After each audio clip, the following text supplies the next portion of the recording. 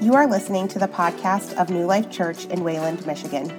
Our longing is to see 0 people in our community living unchanged by Jesus.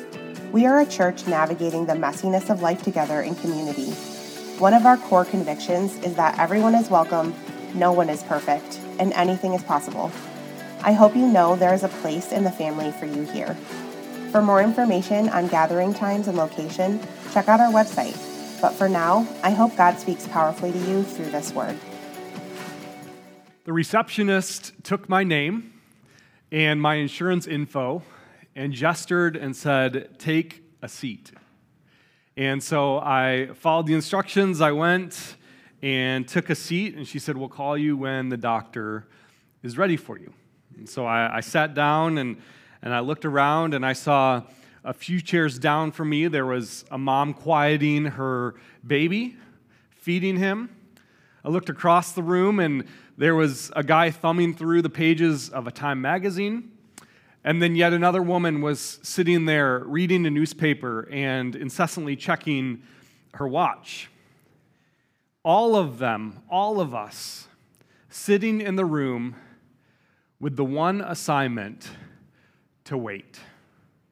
It's the waiting room, right? And the waiting room is not the consultation room. That's on the other side of the wall. The waiting room is not the exam room. That's down the hallway. The waiting room is not the treatment room. That's another location. Consultations, exams, and treatment all have their place, but this room has one purpose: to wait. That's the name of the room. You don't see me in this room going to grab a stethoscope and a blood pressure cuff and sitting to the guy next to me and trying to take his blood pressure. You don't see me pulling up a chair next to the woman and saying, "Man, what prescriptions are you taking?" No, this room has one task: wait. That's the job of this room. My job is to wait, and so I wait.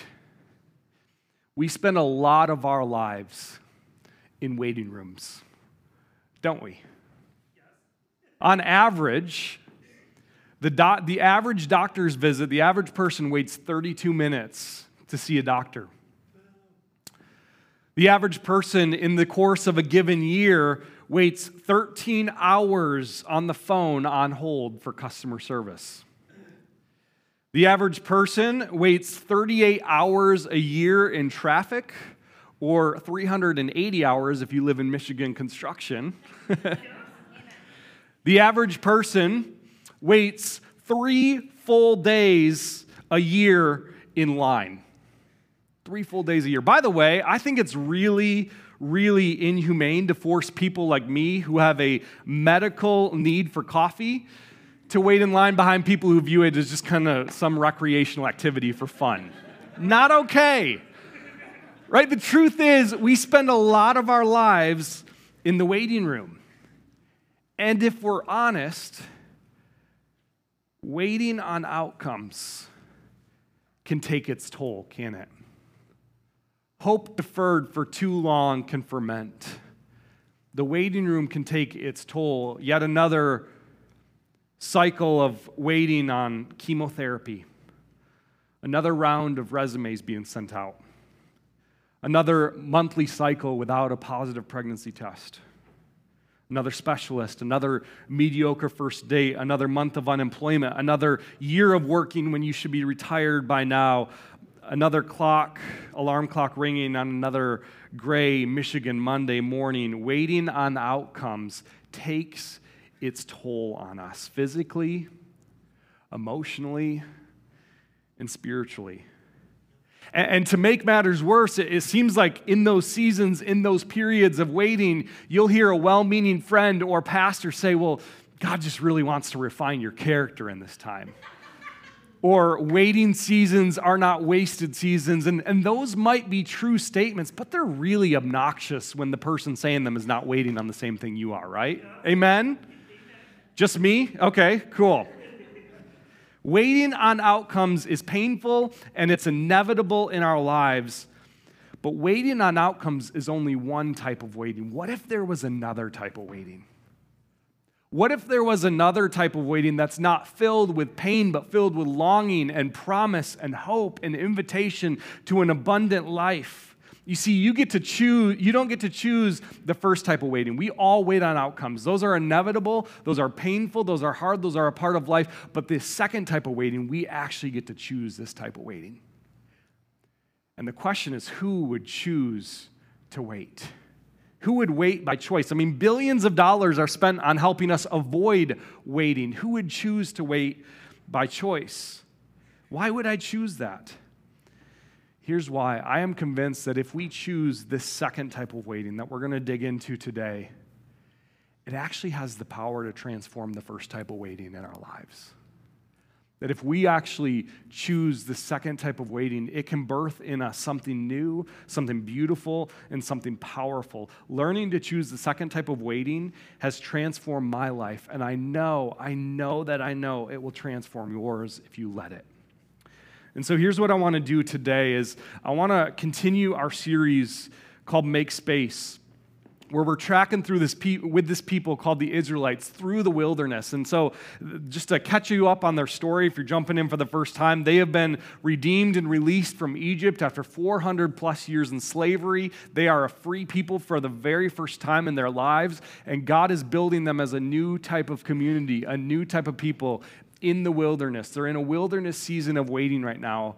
And the passage we're going to look at today is the moment when Moses begins to go up a mountain to receive what it means to be this people of God. And so, Exodus chapter 24, verse 12, we're going to go through some scripture today. Is that cool? Awesome. I love it. That was pretty, I expected to have to say that again. So, verses 12 through 18 here.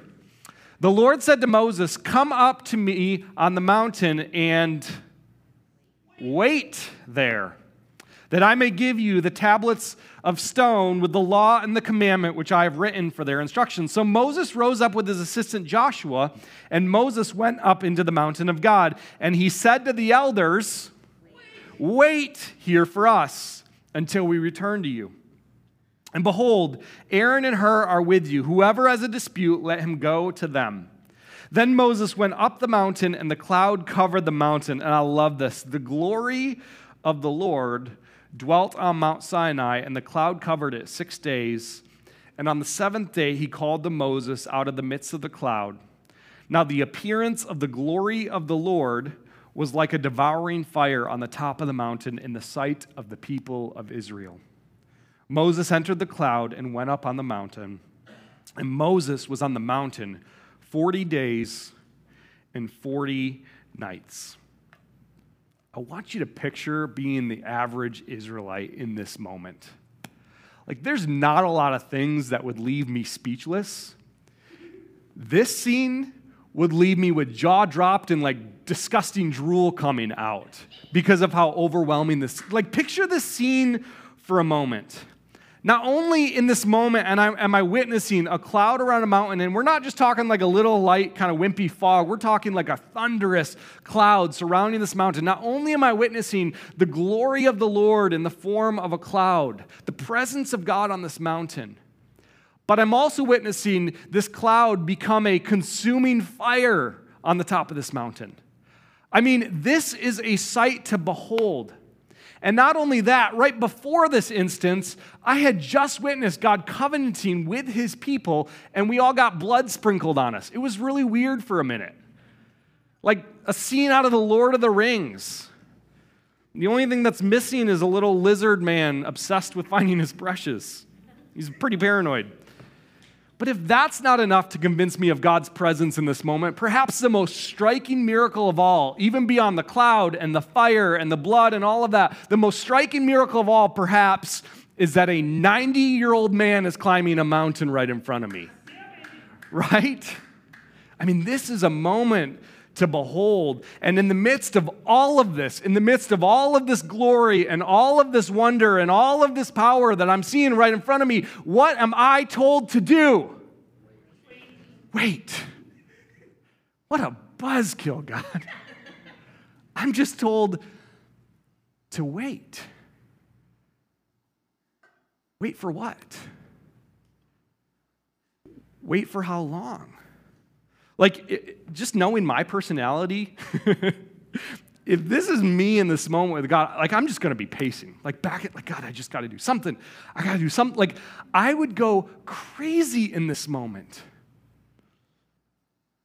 And the next 7 chapters of this story are spent with God just giving Moses instruction after instruction for the tabernacle. He just lays out the plans for what this new people is going to look like for 7 chapters while the people of Israel wait. 40 days and 40 nights. Now, maybe you're sitting here and you're thinking to yourself, well, it's just 40 days. That's not that long. But 40 days without knowing it's going to be 40 days is just indefinite waiting, isn't it? It's just 40 days. 40 days can feel like 40 weeks if you don't know how long you're waiting for. It's just 40 days, Israel. Is it, though? It's just 40 days until you can take the next pregnancy test. It's just 40 days until you will see even one step of progress made by the system for your foster kids. It's just 40 days until the doctor can get you in. It's just 40 days until you get the test results back. It's just 40 days until your spouse comes home from active combat deployment in Iraq. It's just 40 days, Israel. See, Israel, they're waiting on an outcome from God, and it is slow, and it is painful, and it is long, and it is tedious, and we know this type of waiting all too well. All of us. It's a type of waiting where you're waiting on an outcome from God, and to be honest, it doesn't really matter if it's 40 minutes or 40 days or 40 years. It's all indefinite waiting, and it hurts like hell if we're honest. And if I can, just for a moment here, speak pastorally to you, some of you are in a season of waiting on an outcome right now. Like when I even say that, you can name it. Your brain goes right to the outcome that you are waiting on right now. And while you are waiting on the outcome, there's some stuff that's growing inside of you. Some resentment, some bitterness, some impatience, some longing. There's something that is growing inside of you while you're waiting on an outcome. And if I can, for just a moment here,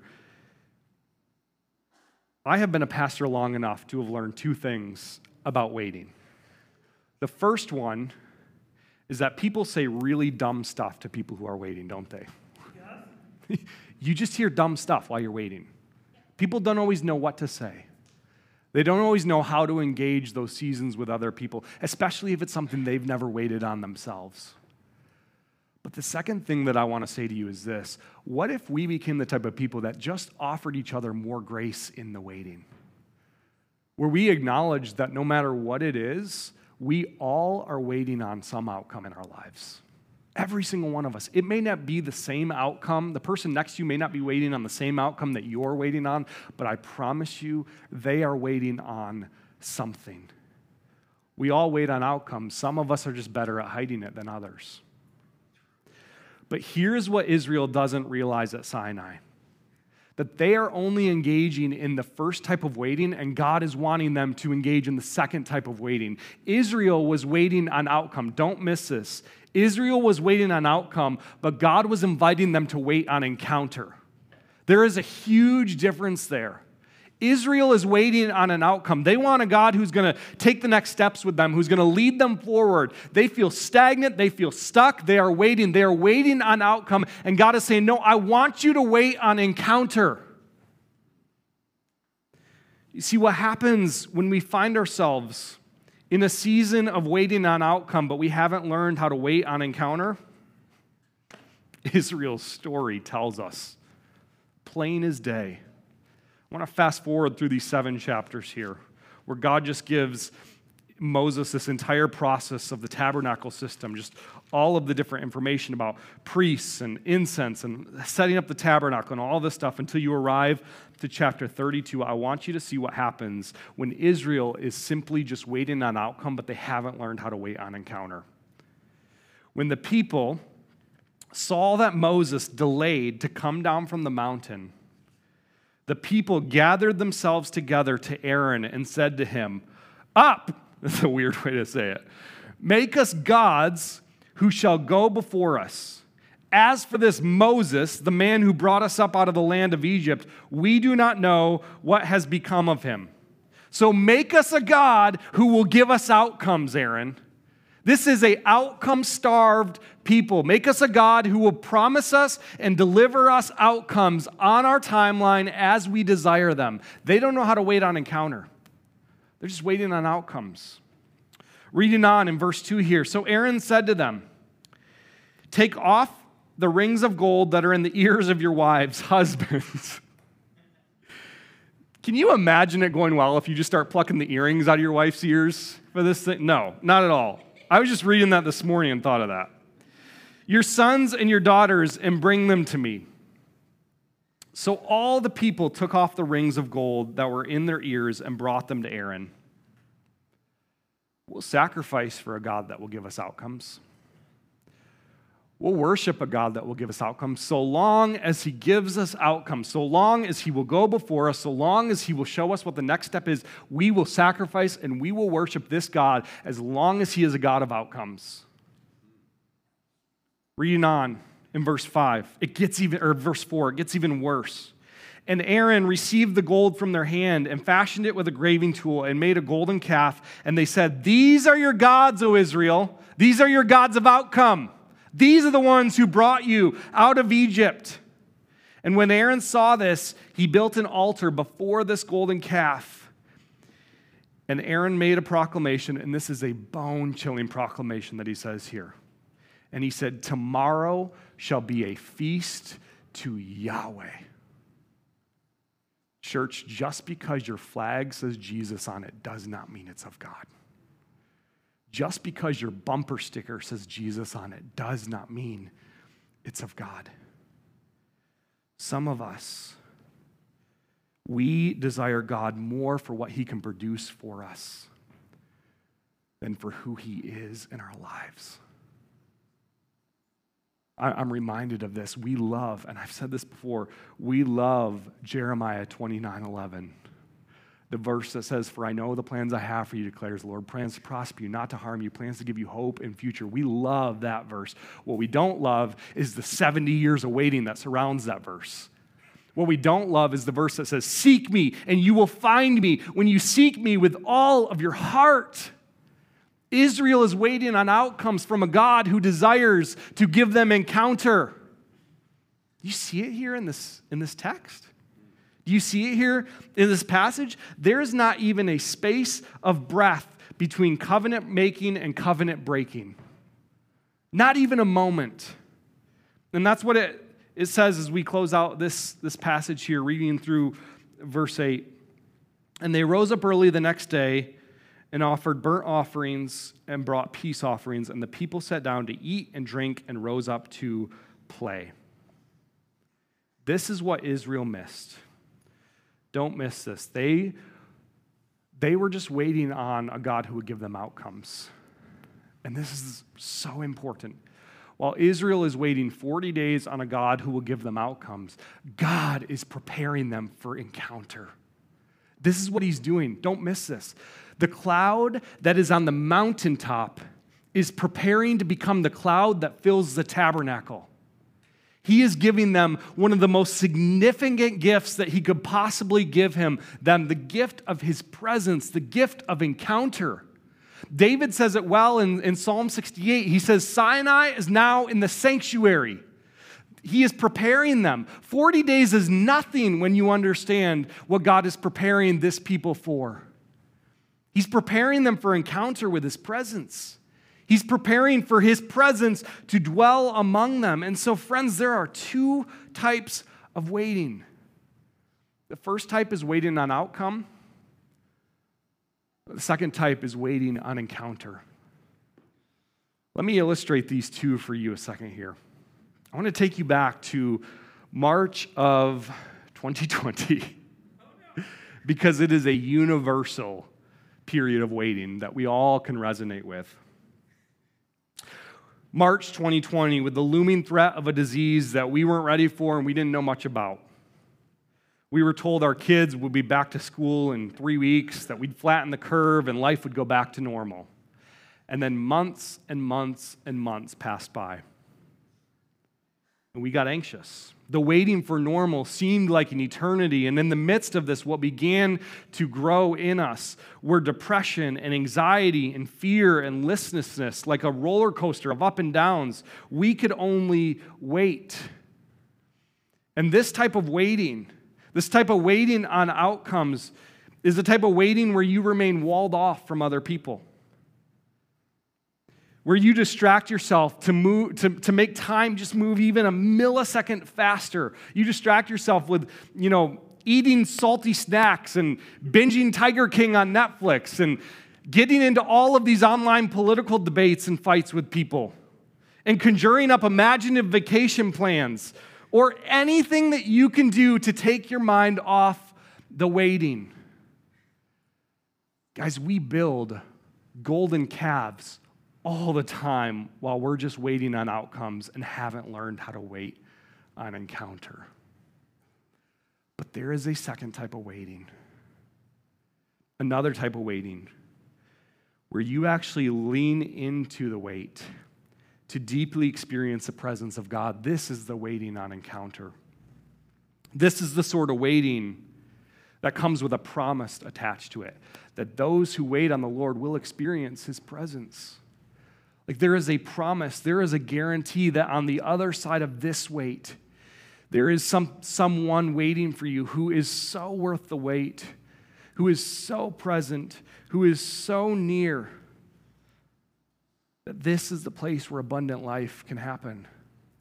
Guys, this is the type of waiting that we see from the disciples in Acts 1. We looked at Acts 1 last week, and we skipped kind of over chapter 1 because I wanted to look at it more in depth today. But the disciples of Jesus actually show us what it looks like and means to wait on encounter. And so we're going to turn over to Acts 1. And we're going to look at this story a little bit more in depth today because there's a lot of parallels between this and the golden calf. Acts chapter 1, verse 4. Jesus has already been crucified, buried, and resurrected. He is at the very end of his earthly ministry. He's ready to ascend to heaven, and this is what happens. And while staying with them, Jesus ordered them, his followers, his disciples, not to depart from Jerusalem, but to wait. We're getting a hold of this. I love it. For the promise of the Father, which he said, "You heard from me, for John baptized with water, but you will be baptized with the Holy Spirit not many days from now."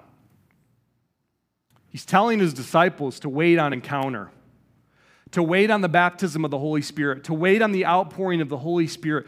Disciples, go, wait in Jerusalem. Wait on encounter. And what do the disciples do? They respond and they say, so when they had come together, they asked him, "Lord, will you at this time restore the kingdom of Israel?" What's the outcome going to be, God? Right? What's the outcome going to be? He said to them, "It is not for you to know times or seasons that the Father has fixed by his own authority, but you will receive power when the Holy Spirit has come upon you." Wait on encounter. Don't just wait on outcome. Wait on encounter. And so they do. Reading on in verse 13. And when they had entered, they went up to the upper room where they were staying. Peter and John and James and Andrew, Philip and Thomas, Bartholomew, Matthew, James the son of Alphaeus, and Simon the Zealot, and Judas the son of James. All with these, with one accord, were devoting themselves to prayer, together with the women and Mary, the mother of Jesus, and his brothers.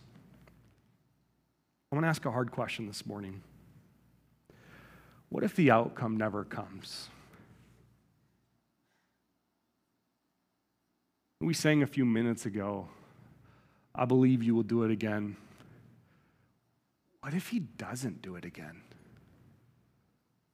What if your hope and your intended outcome never comes? Is his presence enough? Is his presence enough? If you want to know whether or not you have learned how to wait on encounter, it has everything to do with the answer to that question. What if the outcome never comes? Is his presence enough? There are things in my life that I believe I will never see the outcome of on this side of eternity. Ever. And the more I drink of his presence and the more I experience that in real and tangible daily ways, the more I wait on encounter, the more I am beginning to say, I'm not fully there yet. Let me just be honest. I'm a work in progress on this. The more I can with confidence begin to say, yes, his presence is enough. That waiting on encounter is worth it. That waiting on encounter looks like a few different things in our lives. Waiting on encounter is an everyday rhythm that says, I will not close the book until I have a word from you, God. I will not close the book in the midst of the pain. I will not close the book in the midst of the uncertainty. I will keep the book open in the midst of the anger, in the midst of the anguish, in the midst of the unknown. I will not close the book until I have a word from you. That is what it means to wait on encounter. Waiting on encounter means that there are a lot of voices that want to fill my head and fill my ears. That the enemy is working full-time and overtime trying to infiltrate the ears of God's people, the minds of God's people. If he can capture your mind, he knows he's got you. And so waiting on encounter looks like filling my ears with worship, day in and day out. When the voice of the enemy wants to come in, I will fill my ears with the sound of worship. Psalms, hymns, and spiritual songs. Filling my ears. There's a guy that I met with from our church the other day, and he had just had this awful day at work. I mean, this trauma-filled day of seeing something and witnessing something that nobody should ever see or witness in their lives. And the only thing that he could hear in his ears that day was the sounds of the anguish of the person's loved ones. And I said to him, what would it look like if this week you filled your ears with the sounds of worship, that we wait on encounter?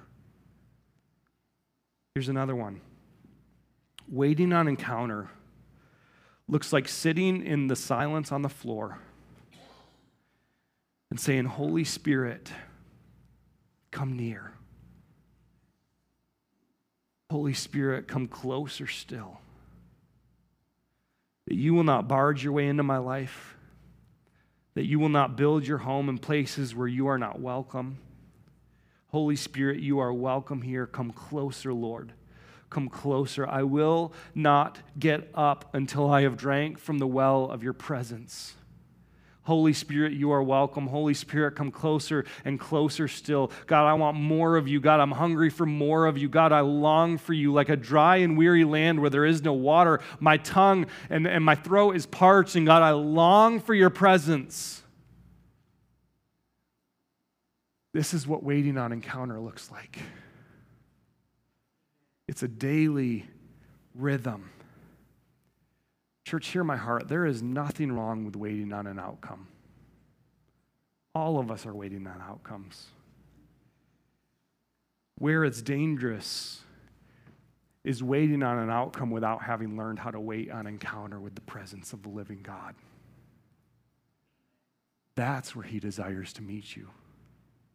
If you're just waiting on outcome, but you haven't learned how to wait on encounter, you're just going to continue building golden calves all day long. The things that will fester in you are bitterness and hopelessness and shame and manipulation and fear and trying to grasp on and hold on to my circumstances and control the people around me and find security in things that don't offer real security. But those who wait on encounter, he is faithful to meet them in that place. He is merciful to meet them. God says about Israel to Moses, he says, they are quick to turn away from me. I just did all of this stuff for them, and they are quick to turn away from me because they are more hungry for outcome than they are for encounter with me. You know what the end result of the golden calf story is? This is just devastating. Israel takes up arms against each other. And we see the Levites going through the camp, killing neighbor and brother and friend and companion, and 3,000 people are slain on that day. 3,000 people. And God's ready. He is so angry. He is ready to just wipe out the whole lot of them, until a mediator named Moses intercedes on behalf of the people. And guess what? God's presence on the mountain still enters the tabernacle. He still gives them encounter with his presence.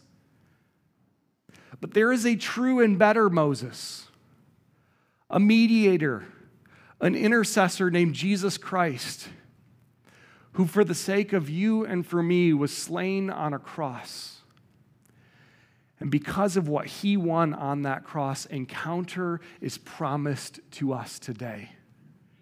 And what you see happen in Acts 1 and then into Acts 2 is that he is faithful to meet people who hunger for encounter with his presence. That his Holy Spirit is poured out. And in an incredible reversal of the golden calf, what happens? The gospel goes forward. The gospel is preached. And while 3,000 were slain at the golden calf incident, guess how many are redeemed and saved at Pentecost? 3,000 people. Pentecost is the reversal of the golden calf. It is the invitation for us to hunger and long and wait on his presence, and his promise is that he is faithful to meet us in that place. Here's the point of both stories. God is faithful to pour out his presence on those who will wait for encounter. I can't promise any outcome to you. I can't promise how or where he will resolve your outcome, but what I can tell you, what you can take to the bank, what you can take as good as done, is that he will pour out his presence on those who long for encounter with him. I love how theologian and author A.W. Tozer says this. He says it this way: God waits to be wanted. Too bad with many of us. He waits so long, so very long in vain.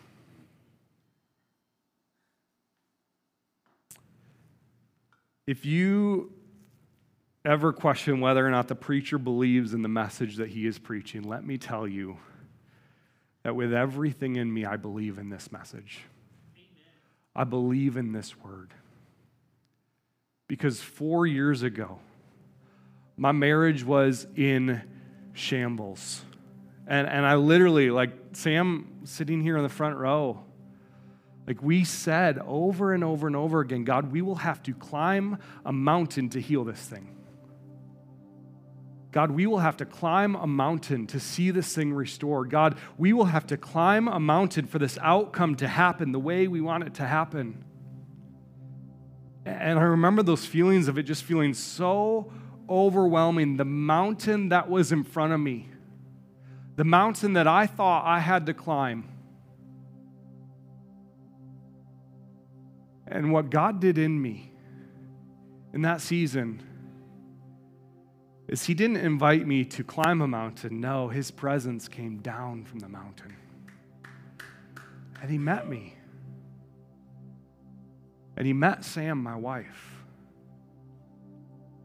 And he encountered us. And it wasn't a quick fix, and it wasn't a snap of the fingers. It wasn't like this instant process where the marriage was healed. We are still works in progress. But what I am witnessing is not a 3-step program. It's not a self-help book. It's not anything other than the encounter of the presence of living God intersecting two broken people in a marriage. And what I see of my wife today, is a woman who is so filled with the Holy Spirit, who is called to walk in a spiritual authority that God has given her. A woman who longs for encounter with his presence. And as a husband, man, I am so excited to see what God is doing in her. Like, I want to be her biggest cheerleader. I'm not threatened by what God is doing in her because I am encountering God in the presence of God right alongside her. I'm seeing him meet her. I am seeing him encounter her, and I believe that he is going to use this woman to shake strongholds in this community. Old Brad might see that, and it might scare me or intimidate me or threaten me. I'm the pastor. That's not how it's done. But because the Holy Spirit is meeting with me, I see what God is doing in my wife, and it makes me so excited. And I can't wait to continue to see what he does. But here's the thing, that invitation is open to every single one of us. Like, when God pours out his Spirit, literally it says old men and young men, female servants and male servants, men and women, girls and boys alike, his Spirit is poured out, and every single type of person that is willing to wait on encounter with his presence. So as we close today, I just want to ask a simple question. Are you waiting on outcome, or are you waiting on encounter? Are you waiting on outcome? Nothing wrong with that. But be sure you're learning to wait on encounter. Here's where I want to close today. We're gonna stand and we're gonna respond and we're gonna sing. But if you're here this morning and you are hungry for encounter with the presence of the living God, if you are hungry for him to pour his Spirit out on you, if you are hungry to be filled with the power and the presence of the Holy Spirit, my wife Sam and I, we're going to be up front here. And we're not going to be weird about it, but while we sing, we'll just be available up here to pray over you and pray with you and pray for the overwhelming Spirit of God to be poured out in your life. That's the invitation this morning. So let me offer us a prayer, and then we will be up here, we'll be available, and we would love to pray over you and with you as we worship. Holy Spirit of the living God, we know that you are here, that you are working, that you are active, and that you are desiring encounter with us. And Father, we just thank you that because of what Jesus did on the cross, that you don't pour out your Spirit to those who are worthy, to those who have earned it. You have already earned it for us. You pour out your Spirit on those who are willing to wait for encounter. For those who are hungry for you to fill our empty cups. For those who long not just for outcome, but for encounter. Father, may we be people who long for encounter with your Spirit. And so, Father, as we worship you this morning, that is the spirit that we lift our songs this morning. That, Lord, we are hungry for encounter with your Holy Spirit. In Jesus' name we pray. Amen.